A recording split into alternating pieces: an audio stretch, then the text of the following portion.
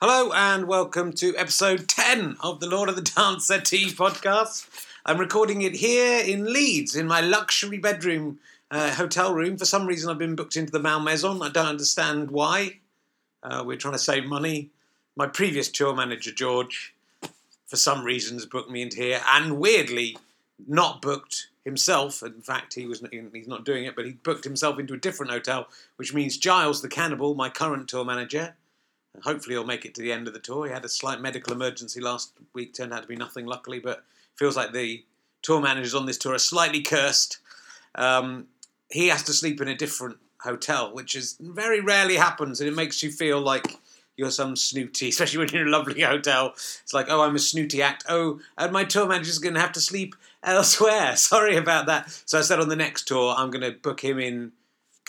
I can use the hotel money, and there's a certain amount of money for hotels. I'll spend, maybe £180 on a hotel, get the best hotel in the town, and then I'll put him in a £20 bed and breakfast in all the hotels. I don't think it'll lead to any bitterness and seething resentment. I think it'll be fine. So the tour's going well. I'm going to be taking you through, I think, the second week of April, more or less. Yes, the 13th to the 19th of April. We're a little bit behind on catching up with stuff. The big news is, I'll get this in early, the DVD is being recorded on the week of we're in. It's going to be on May the 15th at the Bloomsbury Theatre. I'm also at the Bloomsbury on May the 14th, if you want to come and not be at the DVD. Now, we're selling quite well on the 15th. It'd be terrific if we could sell out. So if you are in London and you haven't seen the show, or if you're in London and want to see the show in its new complete version, and we will have the full ending, then do come along to the Bloomsbury Theatre. Just Google the Bloomsbury Theatre, you'll be able to find tickets easily. There's plenty of tickets left on the 14th, but it'd be nice to sell out the 15th of May if we can. And there are still 15 or so gigs to go around the country. Go to richardherring.com/LOTDS/tour to find out all about those. But let's have a look at what the things about the local town I said in that bit that I always do, which will give us a little look at which towns we're going to be talking about this week. I think I'm also going to talk about my holiday in Weymouth in 1983, which features heavily in this show, but I'll tell you some more stories from that and see what else comes up. I can't remember what's going on. The first gig was St Albans, that's all I remember. No, does that not impress you here in St Albans? No, that doesn't impress us in St Albans, Richard. It takes more than that to impress us. Jimmy Hill used to live in St Albans, Richard, so it takes a lot more than that to impress us. In 1957, Panorama filmed some of the famous spaghetti tree routine that they did, the April Fool's joke, in the pasta foods factory on London Road. It's not there anymore, but some of that was filmed in St Albans, Richard, so it takes more than that to impress us. The opening titles of Porridge, the TV show Porridge, feature St Albans Prison Gatehouse in the opening title, so it takes more than that. Queen Eleanor was underneath the clock tower in St Albans for one day on her route to Hertford Castle, or wherever she was going. So I've confused that with King John from France, who was nearby, who stayed for one day in the pub on his way to Hertford Castle. So it takes more than that. I know a lot about St Albans. I thought I should learn that. It's like a citizen test. I've got to know everything about St Albans. Rosie Marcel from Holby City lives in St Albans, Richard, and you used to go out with her sister. It was crazy. So yeah, I did. So that is true.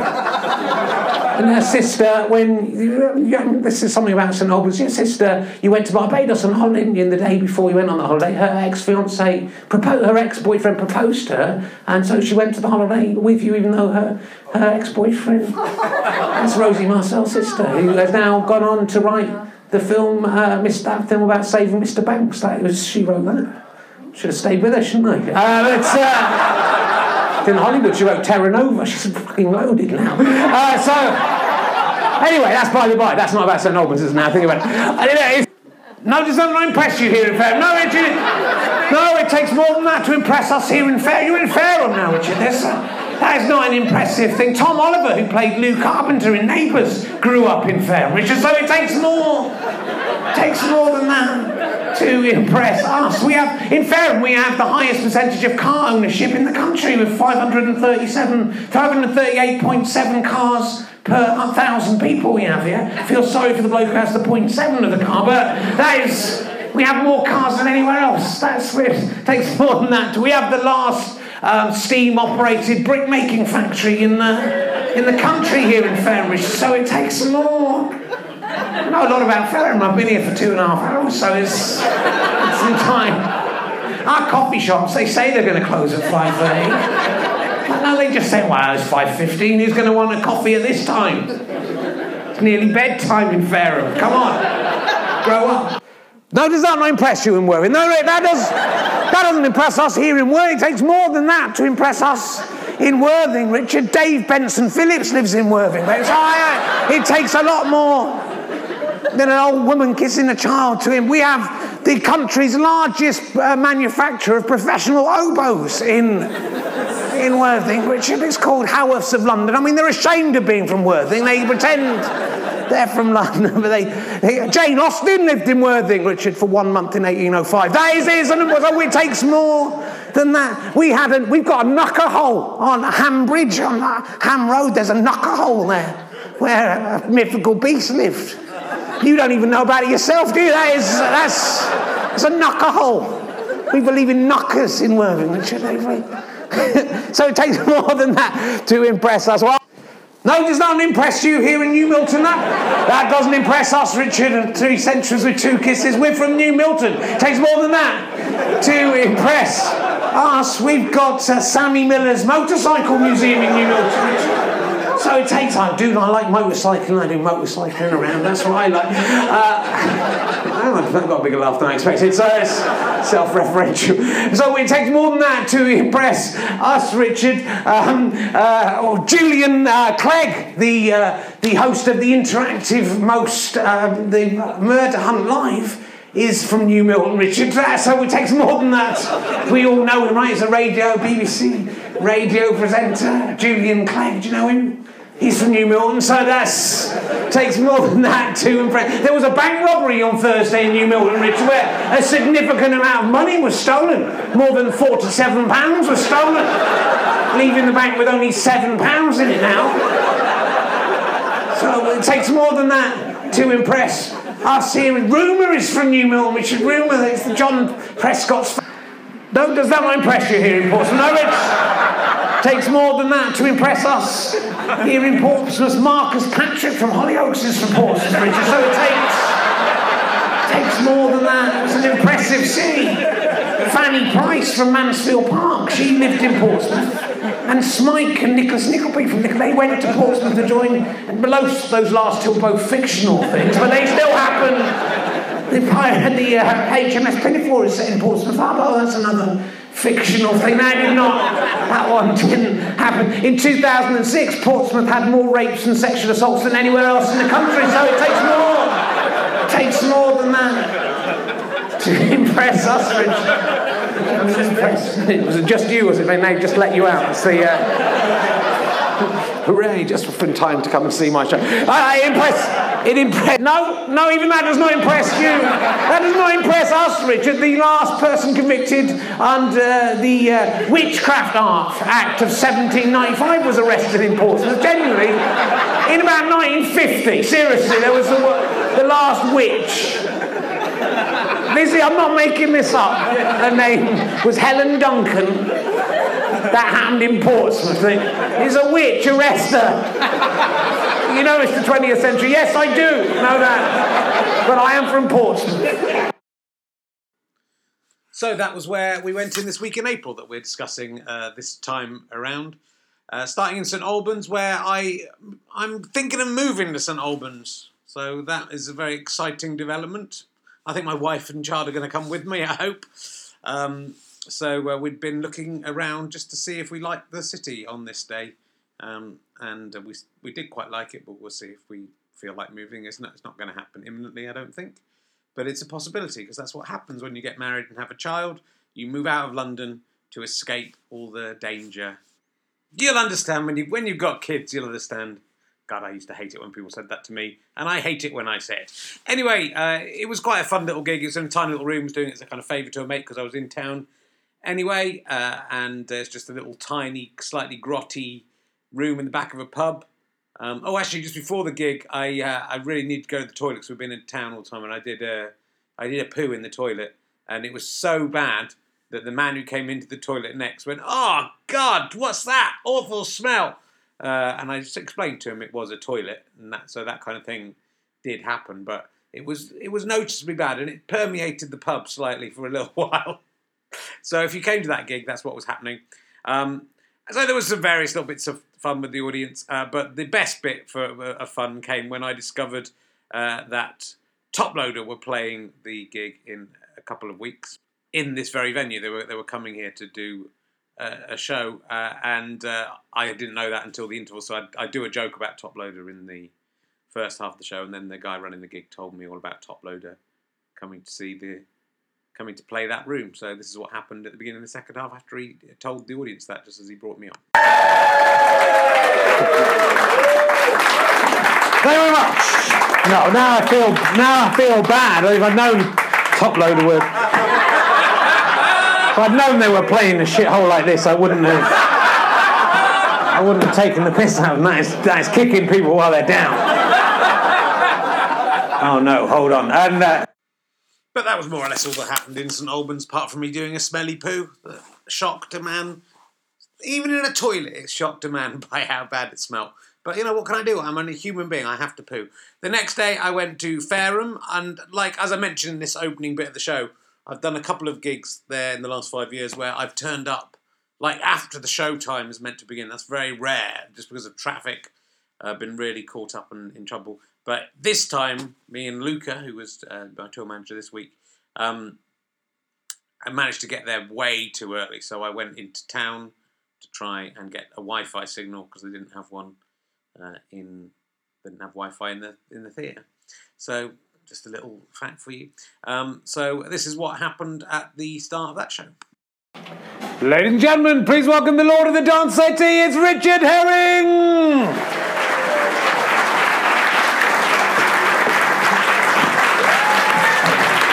Thank you very much. There was a double curtain. You got to see me first. Hello, lovely to be back in Fareham. How are you doing? Yeah, it's good to be here. Got here quite early this time, and I've been quite late a couple of times. If you've been here before, after the show was meant to begin. But I was here at 5 o'clock today, so I was in good time. Went into town to get a coffee. Went to a coffee shop at 5:15, presumably closed at 5:30. And then I said, "Are you still open?" They said, "Well, yeah, sort of." And I said, "Could I have a cappuccino?" They said, "Well, we've just closed down the coffee machine." So I thought, that's good, yeah, so I had to go to Cafe Nero. I was trying to help out your local coffee shops, but it's all going to Ian Nero from Cafe Nero. I've had quite a good day as well. I've stabbed my hand. My mother-in-law's been helping out at the house, and I usually load the dishwasher, right? That's a man's job, right? We all know that. And she puts a knife in the dishwasher face with the spike up. You can't do that, can you? Well, there's a whole school of argument in there because will the knife get clean? This isn't the show yet. I'm just having a chat at the beginning.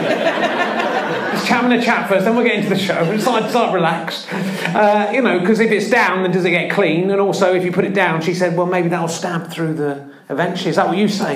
Yeah. You're wrong, mate. Look at that. That's the most inconvenient place to get stabbed. So anyway, luckily I don't use this hand for that. So, not unless, I want to feel like someone else is doing it. So, but I'm married, so I don't need to do that. Oh yeah, I do. Okay, so I've been married for 3 years. I do have to do that. And funny enough, the incident I mentioned there about stabbing my hand, I had a little plaster on there. It hurt quite badly. Did make it into a Metro column, which I will read out for you if you missed that one. If you heard it already, well, go somewhere else. Bad luck. I have a knack of writing fictional things that come true. In my as yet unpublished and also unwritten novel about the afterlife, I've Wasted My Life, the protagonist dies by tripping over in the kitchen and landing on a large kitchen knife that is in the cutlery section of the dishwasher, sticking point upwards. Unlike my unlucky fictional hero, I'm very careful to not put cutlery pointy side up, partly for fear of death, and partly because then you don't get your mucky paw prints all over them as you remove them. Others, of course, argue that the cutlery doesn't get as clean if you put them in that way, but they are idiots. I actually prefer to wash my good knives by hand, as the dishwasher can crack the handles, though others maintain that you're in more danger of blunting your knives in the sink. Again, why don't those others shut up and learn from the dishwasher expert? I'm not right about much, but I'm right about everything concerning dishwashers. People feel surprisingly strongly about this. It's strange that people fight wars over whether Jesus is literally in some bread or not, but no one launches stealth bombers about incorrect dishwasher etiquette. It's much more contentious, and dishwashers are definitely real. So obviously I didn't trip and fall on a knife and die this week. Or did I? Woo, I am a ghost. No, I didn't. But as I reached to put something in the dishwasher, I felt a sharp pain in my hand. I'd speared my palm on a steak knife that was pointing out of the cutlery compartment.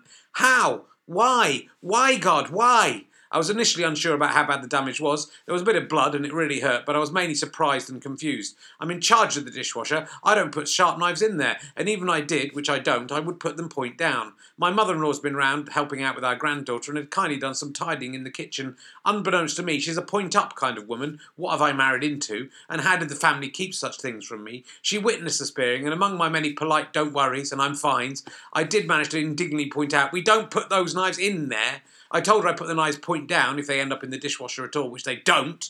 But she argued that she puts them point up because otherwise there's a danger they'll damage the cutlery holder. What a ridiculous thing to say. I don't want to come over all Katie Hopkins, who does, but I think people like this should be deported or worse. Luckily the damage to my hand was minimal and the pain subsided. I didn't even cry and I survived. It would have been ironic if I had died, as I'd just finished a meeting with a solicitor who's going to draw up my will. If I'd caught my wrist, I might have bled to death and died intestate. And no one wants to die without their testates, which is another reason to put your knives point downwards, especially if you make breakfast in your dressing gown. There we go, some dishwasher-based humour for you to punctuate this Fareham gig. And the other fun thing about the Fareham gig was, as I walked in, there was a big poster advertising the Cliff Richard Experience, a tribute act to Cliff Richard, which I do a little bit in the show about Cliff Richard, which I can't really discuss in the public arena, but it's a massive poster in the foyer saying Cliff Richard, the ultimate Cliff Richard tribute experience, and my mind boggled a little bit about wondering what exactly that might involve and whether you should take your children to that or not. I also think Simon Goodall, who does Cliff, might be wise to get in as many gigs as he can as possible, as soon as possible. It's just a hunch.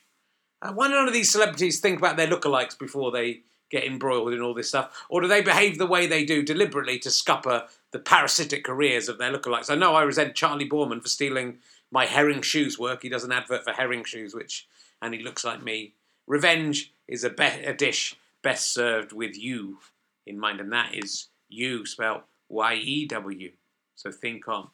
So before we crack on talking about the other gigs in this little run, I'll quickly talk about the holiday in Weymouth, which features a couple of times in the show. After I finished my O-levels, me and my friends, to celebrate in 1983, we went for camping in Weymouth.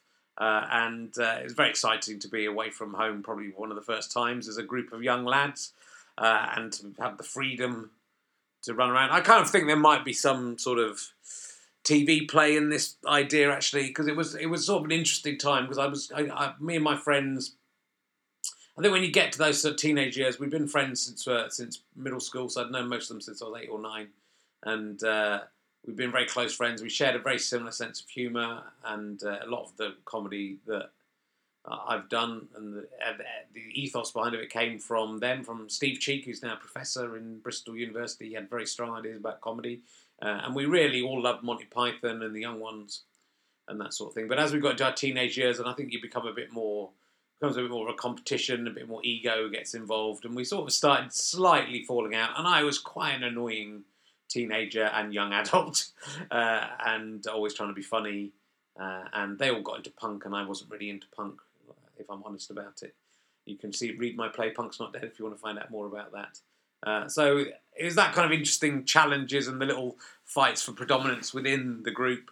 And I remember being quite miserable on this holiday, as I was throughout most of my life, because I was insecure and worried, and sort of the friendships were starting to fracture a little bit. But then you look back at it and you think what an amazing time it was.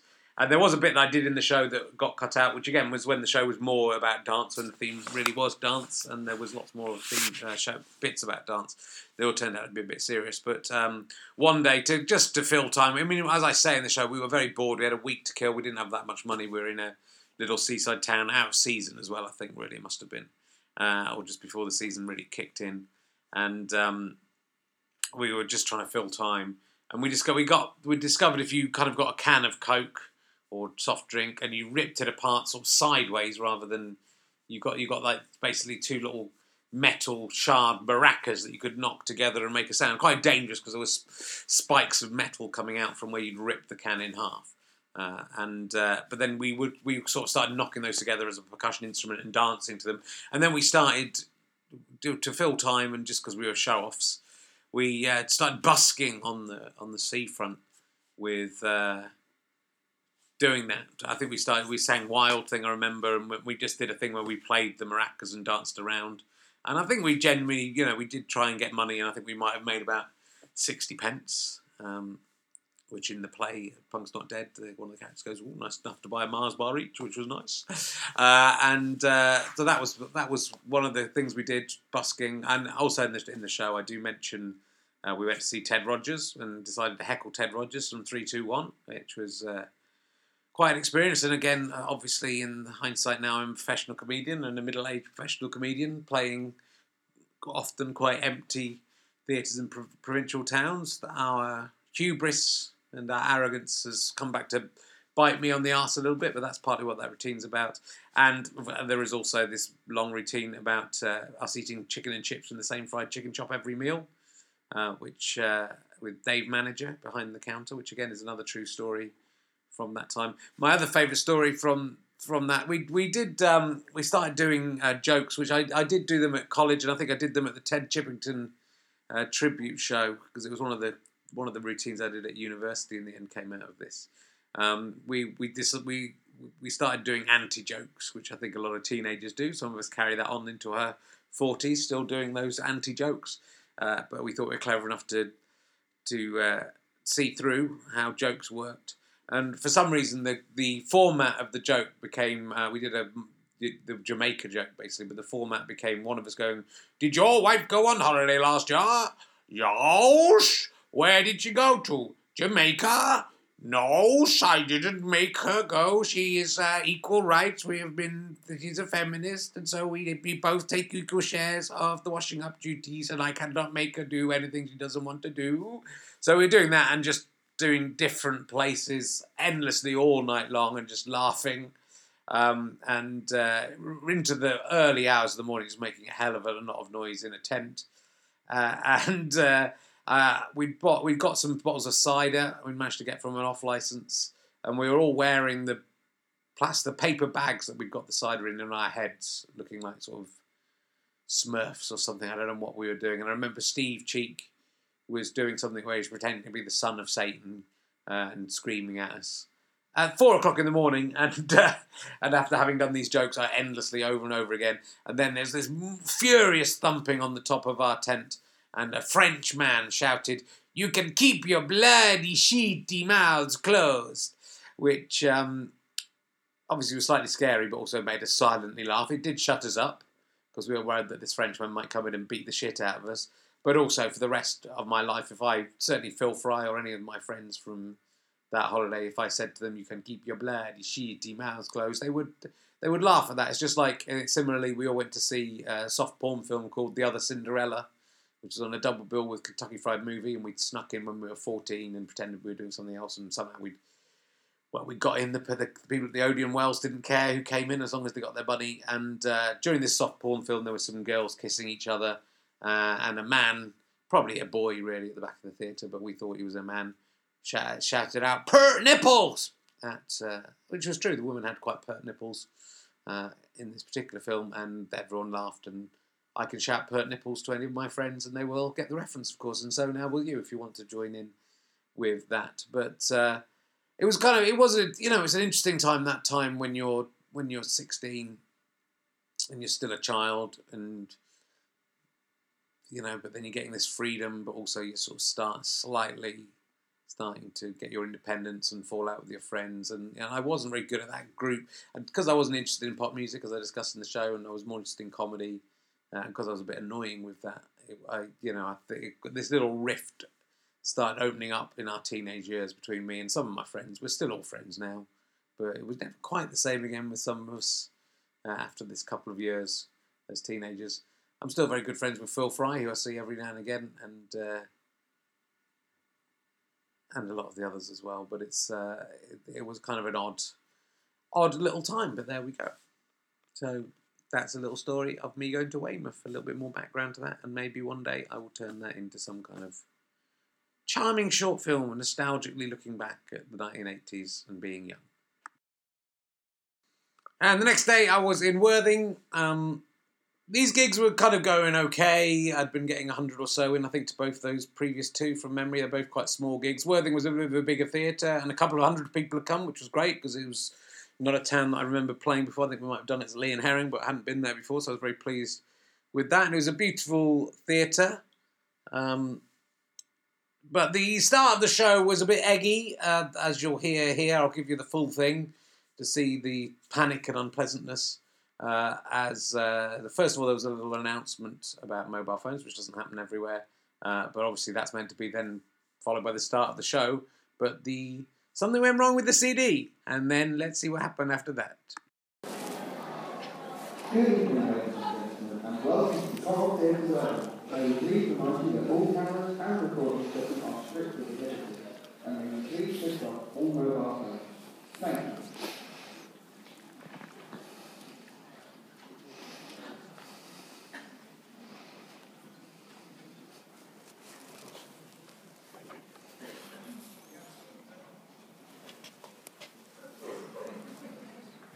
Just going.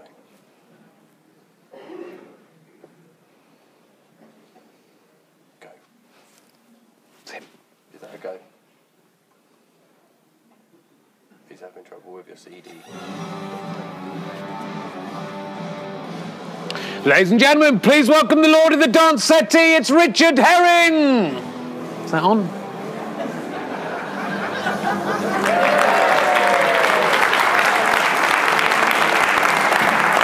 Very much. Did you hear me back there? I couldn't work it. No, that worked quite well. Apart from the CD not coming in and the mic not being on, that was a brilliant opening. The warm-up act was good. The only the bloke with the mobile phone routine. That is my warm-up act. He comes with me everywhere. Turn off your mobile phones. Not very good, is he? No. Okay. Well, let's move on. So not only did everything go wrong technically, my intro wasn't heard, and the CD didn't come in time. But also that joke fell flat on its arse, didn't it? Which is always a slight worry right at the start of a show. Are they going to like me? I've tried to ad-lib something. It fucked up. Not many comedians would share that with you. It wasn't a very good joke. It deserved what it got. And the weird thing was when I got to Worthing Theatre, a very nice theatre manager showed me to my dressing room, was very helpful. And then she said, when we got to the dressing room, she said, "Do you want the details of the dentists and doctors now?" I was a bit confused. She said, "Your rider said you need details of local emergency doctors and dentists and masseurs." We thought it was a bit odd, but sometimes comedians want local info for their act, so we've made a list.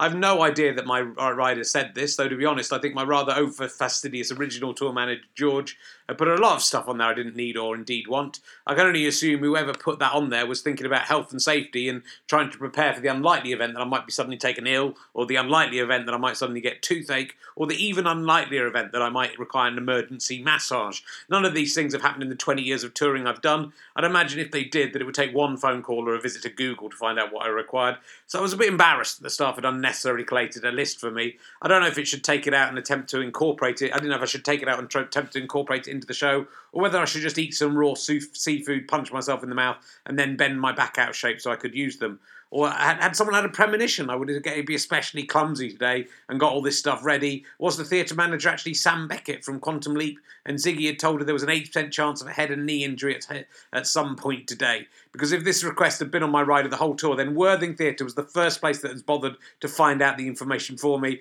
As glad as I am that no one else wasted their time. What the fuck, guys? It was on the fucking rider. Where's my list of masseuses in Farnham and emergency dentists in Chorley? You lazy fuckers. I'm sure this incident made me look like an eccentric and insane diva. It's worse than colour requests for M&Ms, but the theatre manager laughed it off. If she was annoyed by me seemingly treating her time as if it was pig excrement to me, she certainly didn't show it.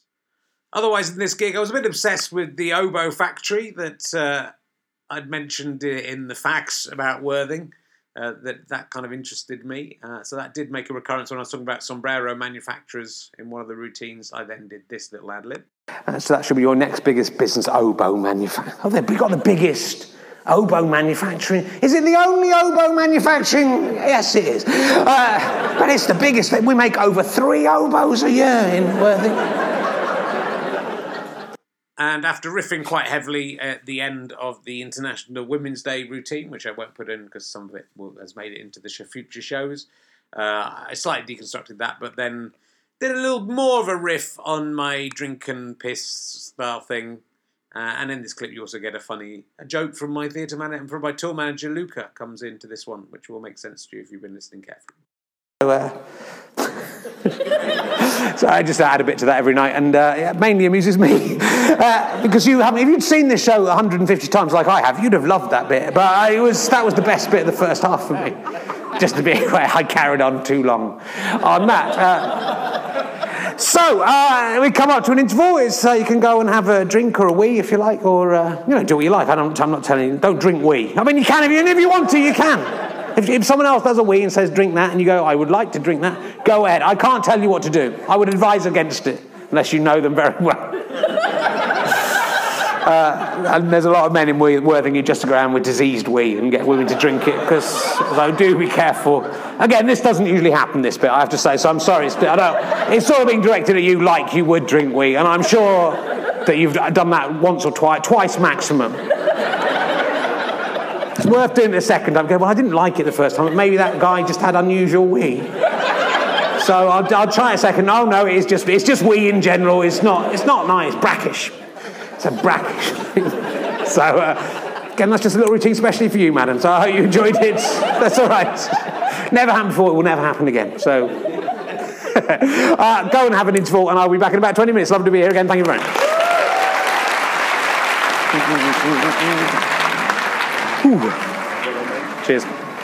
Good? Yeah, quite quiet, but that's you, isn't it? Yeah, no, it's all right. Okay. It's a bit hard to tell. They were a bit slow to get going, but it didn't help that the announcement, none of them... Yeah, no, I don't know. Okay, do you like anything? No, got it all here. It's all here. It's all good. Thank you, Luca. Masseur, I would love a masseur. So it's a shame when the tour manager is funnier than the actual act, but there we go. The second half of the Worthing show did not record for some reason. I seem to remember me talking about an argument I'd heard outside the dressing room. There'd been quite a few conversations I'd heard, and one of them was a guy quite angry on his phone just as I'd arrived, and I don't know if my dressing room was just by some thoroughfare, but he was shouting at someone on his phone. He sounded like he wanted to punch the next person he saw, for an undisclosed, though guessable reason. He said, I'm coming up there on the train right now, and if he's still there, I'll fucking kill him. What excitement. Later, there was a sitcom about car parking. There's a couple asked a stranger if they could park in the car park for free after 6 and thought they'd been told they could, only to just find out in time that they actually couldn't. They misunderstood what was going on. It wasn't exactly my sense of humour. I preferred the scary play. I wonder if any murders happened in Worthing that night or anywhere within train commute. But there was also the fun fact that John Barron, who played CJ in Reggie Perrin, used to be an assistant theatre manager in this very theatre. I wonder how much attention he paid to the riders. I didn't get where I am today by finding out about emergency masseuses. Yeah. So, the next day I was going to Forest Arts in New Milton. I've been there many times. I remember doing early gigs there and really going badly. But I also had a memory of another gig I did there, weirdly it links in with the story I was telling at the St Albans gig about my ex-girlfriend. But there's a memory there. This conversation I mentioned actually happened on the phone. She wasn't with me at the time. But this is what I shared. I was oversharing this week, as I can't start to do by this stage of the tour.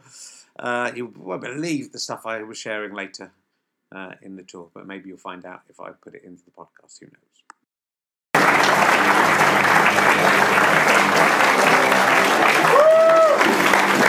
It's him! No, it's me. It's okay. Hello, how are you doing? Hello, New Milton, Forest Arts. I love coming here. I came here in 2001, and I was going to go on holiday with my then girlfriend the next day to Barbados. Actually, it was 2002, and we had a massive argument in the dressing room backstage. And then I came out, there was about 30 people here, and I had the most terrible gig ever. I went on holiday with her to Barbados. I had a very bad time. The day I got home, I found out the day that she'd been arguing with me backstage, she'd been proposed to by her ex-boyfriend, and she was ringing him all the time from Barbados, and I was paying for those calls. So I've got very happy memories of this venue. So the thing is, however badly it goes tonight, it cannot be as bad as that show. We'll find out. My wife rings me up and says she's divorcing me in the interval. We will find out. And I managed to give a little back reference to that joke as I went off for the end of the first half. Hope you've enjoyed the show so far. It's time for an interval. We'll go back and see what emotional turmoil happens in the dressing room this time. So go and have a drink and a wee, and I'll be back in about 20 minutes. Lovely to be back. Thank you. This is a really nice show, actually, and had one of my favourite bits that's happened on the tour. It's nice when you ad-lib something, and especially when you haven't even planned to do it or even thought of it. It was very late in the show. It wasn't something I've been planning to do, but on the drive there, we'd noticed, it's the New Forest you go through. It's very beautiful. And they have horses sort of roaming about in the road, not in fields, which, is kind of odd when you see it. And as I started my penultimate, really final routine in the show, that suddenly came back to me. And then I just completely made up this mini routine about the New Forest, which works quite well. And it's just, it's satisfying, I suppose, as a comedian when that kind of thing just happens and occurs to you. I hope you enjoy this little routine. I went for a walk in the summer with my wife. We wanted to get away from the city. It was nice to be out in the countryside. It's like you, it's all fresh air, birds and all that shit, isn't it? You got horses in the road. That's what I like about it. Let's put some horses in the road. Yeah, let's do it. Probably can't see that would lead to any problems. Let's just put some horse in the road. Should you put them in a field? No, why does everyone put horses in fields? Just let them walk on the road. That's what you can't. It's the rest of the world that are insane, not us in the New Forest. We're the normal. Not dead horses and drivers. People who crashed into horses and are dead. I know, yeah. It's inexplicable why that's happening. I think what we need is more horses in the road. If there's too few horses in the road, that's why the accidents happen. And the final gig we're going to look at in this section is in Portsmouth. As you might have spotted, there's been a few little errors made in the technical issues. There's another one in the gig at the New Forest. They went to the wrong CD. And it was partly because as I think things go on, you sort of get a little bit more lackadaisical about explaining stuff. You don't sort of run it as much and check. I've been a bit tired, so I haven't sort of run through with stuff. And in Portsmouth, loads of things went wrong again, and that was doubly annoying, really, because after the New Forest gig, I'd said, we must run through stuff properly, and then I didn't do it at Portsmouth. I kind of assumed that they would, so it kind of went wrong at the start as well in this one. I will play this from where the house music goes out. This should then go into the CD, ready to play for the show to begin, and you'll see just how long I was standing there waiting for the music to come in, and then what happened.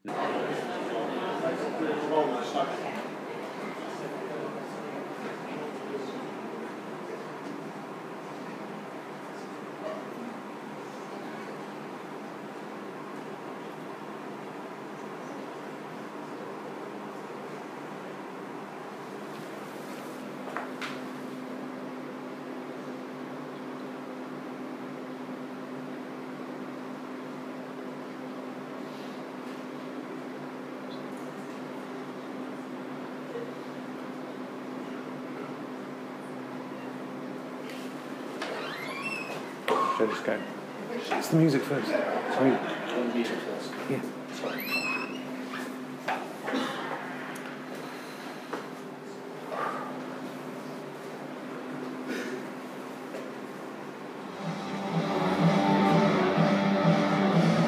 Ladies and gentlemen, please welcome the Lord of the Dance Sofa. It's Richard Herring.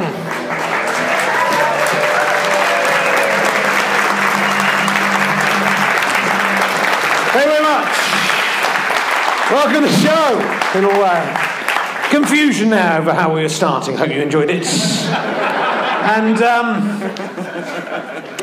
and apparently the show here is, according to the poster for the venue, is called Lord of the Dance Sofa, which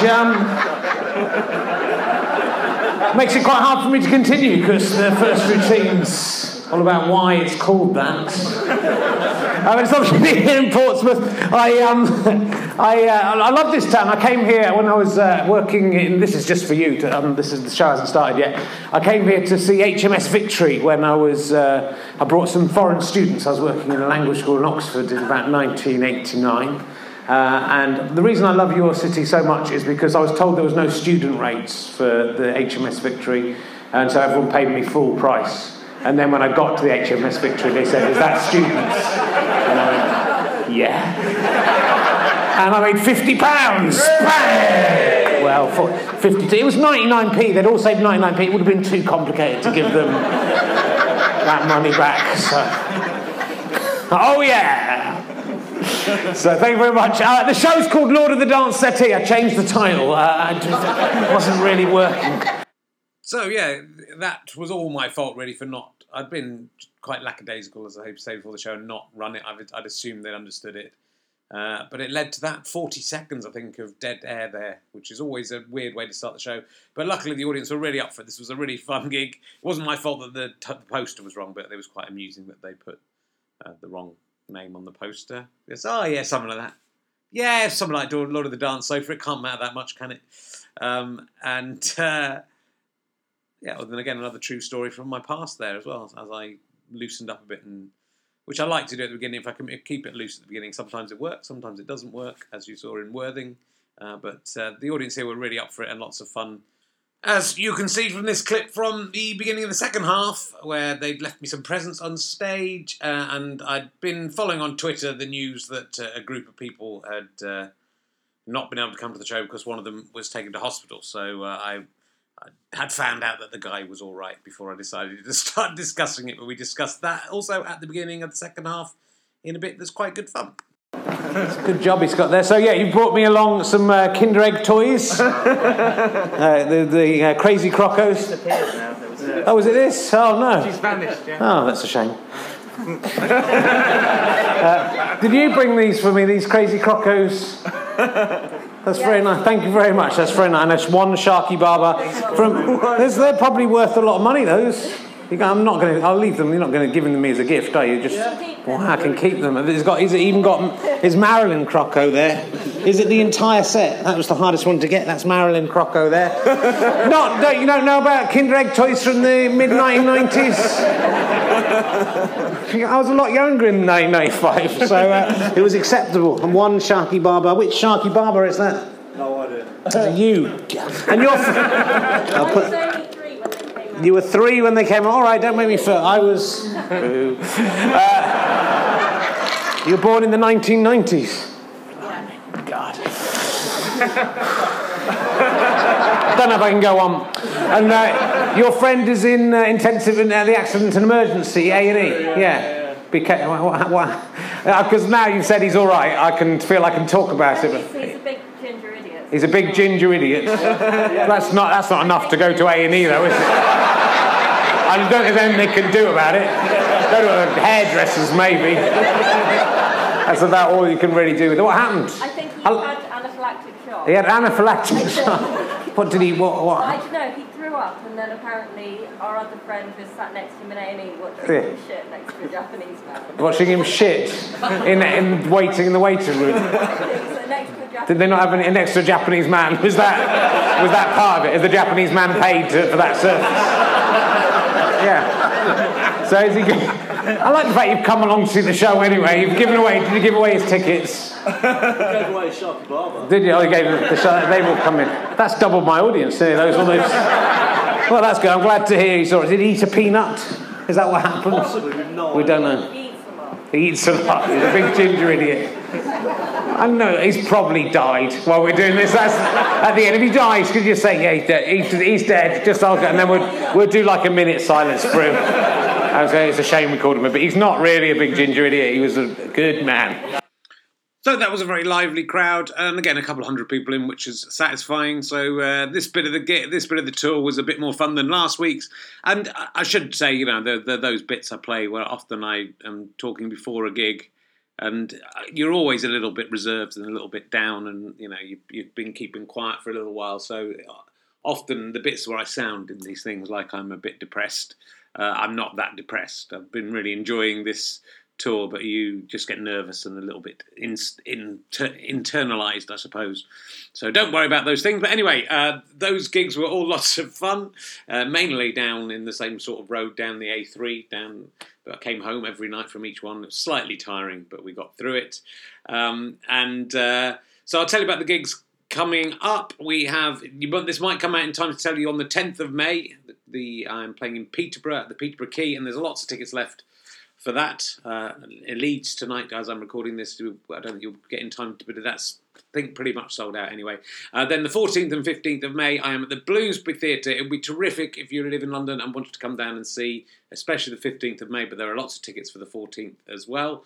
And then there's just a few more, handful more of gigs to come. Wrexham on the 18th of May, Sutton Coldfield on the 19th of May, though that's been sold out for a long time. You can check with the venue to see if there are any returns. Taunton on the 22nd of May, Swindon on the 23rd, Borden on the 28th of May, Redhill on the 29th, Southport on the 30th of May, and then in June, just a few gigs, Eastbourne on the 6th of June, Bridport on the 11th of June, which I didn't know I was doing. The 20th of June, I'm in Ulverston, and the 30th of June, Hebden Bridge. There's also some gigs at the Underbelly coming up, which are doing best-ofs on the 25th of June and the 2nd of July, and then I'll be starting work on my new show and the long run of shows at the Leicester Square Theatre starting on the 7th of August. Every weekend on Friday and Saturday, I'll be doing all of my old shows, starting with Christ on a Bike and Talking Cock, and then working right through, and then on the 12th of September, a brand new show called Happy Now. So go to the Leicester Square Theatre website. There are deals there if you want to buy tickets to see all of those, and you can get a handmade T-shirt if you come and see all of them. It's only £100 to see 18 hours of stand-up, but you could come and see one or two of them, or none of them if you want. You don't have to come to any. But let's just talk about Lord of the Dance Settee. If you want to check on any of those details, go to richardherring.com/gigs or richardherring.com/LOTDS/tour. You can find out where I'm coming. Very few chances now to see this show. And I'd like to say thank you to everyone who's come. I'm pretty sure I'll have made enough money to have made it worthwhile to pay off the rest of my Edinburgh debt and also have some money to keep my family alive. So thank you. It was all appreciated. There is also a Kickstarter going for a video versions of Richard Herring's Leicester Square Theatre podcast. So if you're a fan of that and would like to see the videos keep going, we need about another £10,000, but I think we're just about going to get there, but we could do with you chucking in a couple of quid if you enjoy those podcasts. There's 18 of them coming up with guests, including Bob Mortimer on the 1st of June, Emma Kennedy on the 8th of June. We've got Robin Ince and Mark Watson and Limmy on the 27th of July, which is nearly sold out. So get to the Leicester Square Theatre website if you want to come and see those. But if you want to see them on video, then just go and bung us a couple of quid at the Kickstarter. Just put Richard Herring into the Kickstarter search engine and you will find that. Thanks so much for all your support. I massively appreciate it. I'm very happy to keep giving out everything for free as long as you can keep coming to gigs, and as some of you do. And if you can't afford to give any money or pay to come and see the shows, then don't worry. Do keep enjoying all this for free. If you really can't afford to come and see the show, and the show's coming to your town, do tweet me and ask me about that, because I will often give away a few tickets to people who really need them. Don't only do that if you really genuinely can't afford to come and but would really like to come. I can give away a few tickets at each gig to people who need them. So I'm quite a nice guy, aren't I, when it comes down to it. So there we go. That is that second week of April dealt with. Let's see. I don't know how many more of these I could squeeze out. I'm surprised we've managed to get this long. Next week, I guess we'll be looking at Harlow, which was a lot of fun. Bristol, Monmouth, Let's see if we can get down. I don't know. There was a few days where I didn't do anything. So yeah, actually that gets us nearly back up. I could do that one, and then I could do this week in the next one, and then maybe just wrap up the last few in the last one. And remember, if you can't come to see the show, of course, the DVD that I'm recording on the 15th of May at the Bloomsbury Theatre will be available from gofasterstripe.com, as all of my other DVDs are, and also a few books. So crack down there if you want to catch up on some of those old shows if you can't get to Leicester Square Theatre to see them in August and September. You're not listening anymore. You know this is all just promotional guff at the end, so you're clever and you've stopped listening. So I will now do a joke for the people who've listened. Knock, knock. Who's there? Doctor Who. You got it. Bye. See you next time on Lord of the Dance Settee.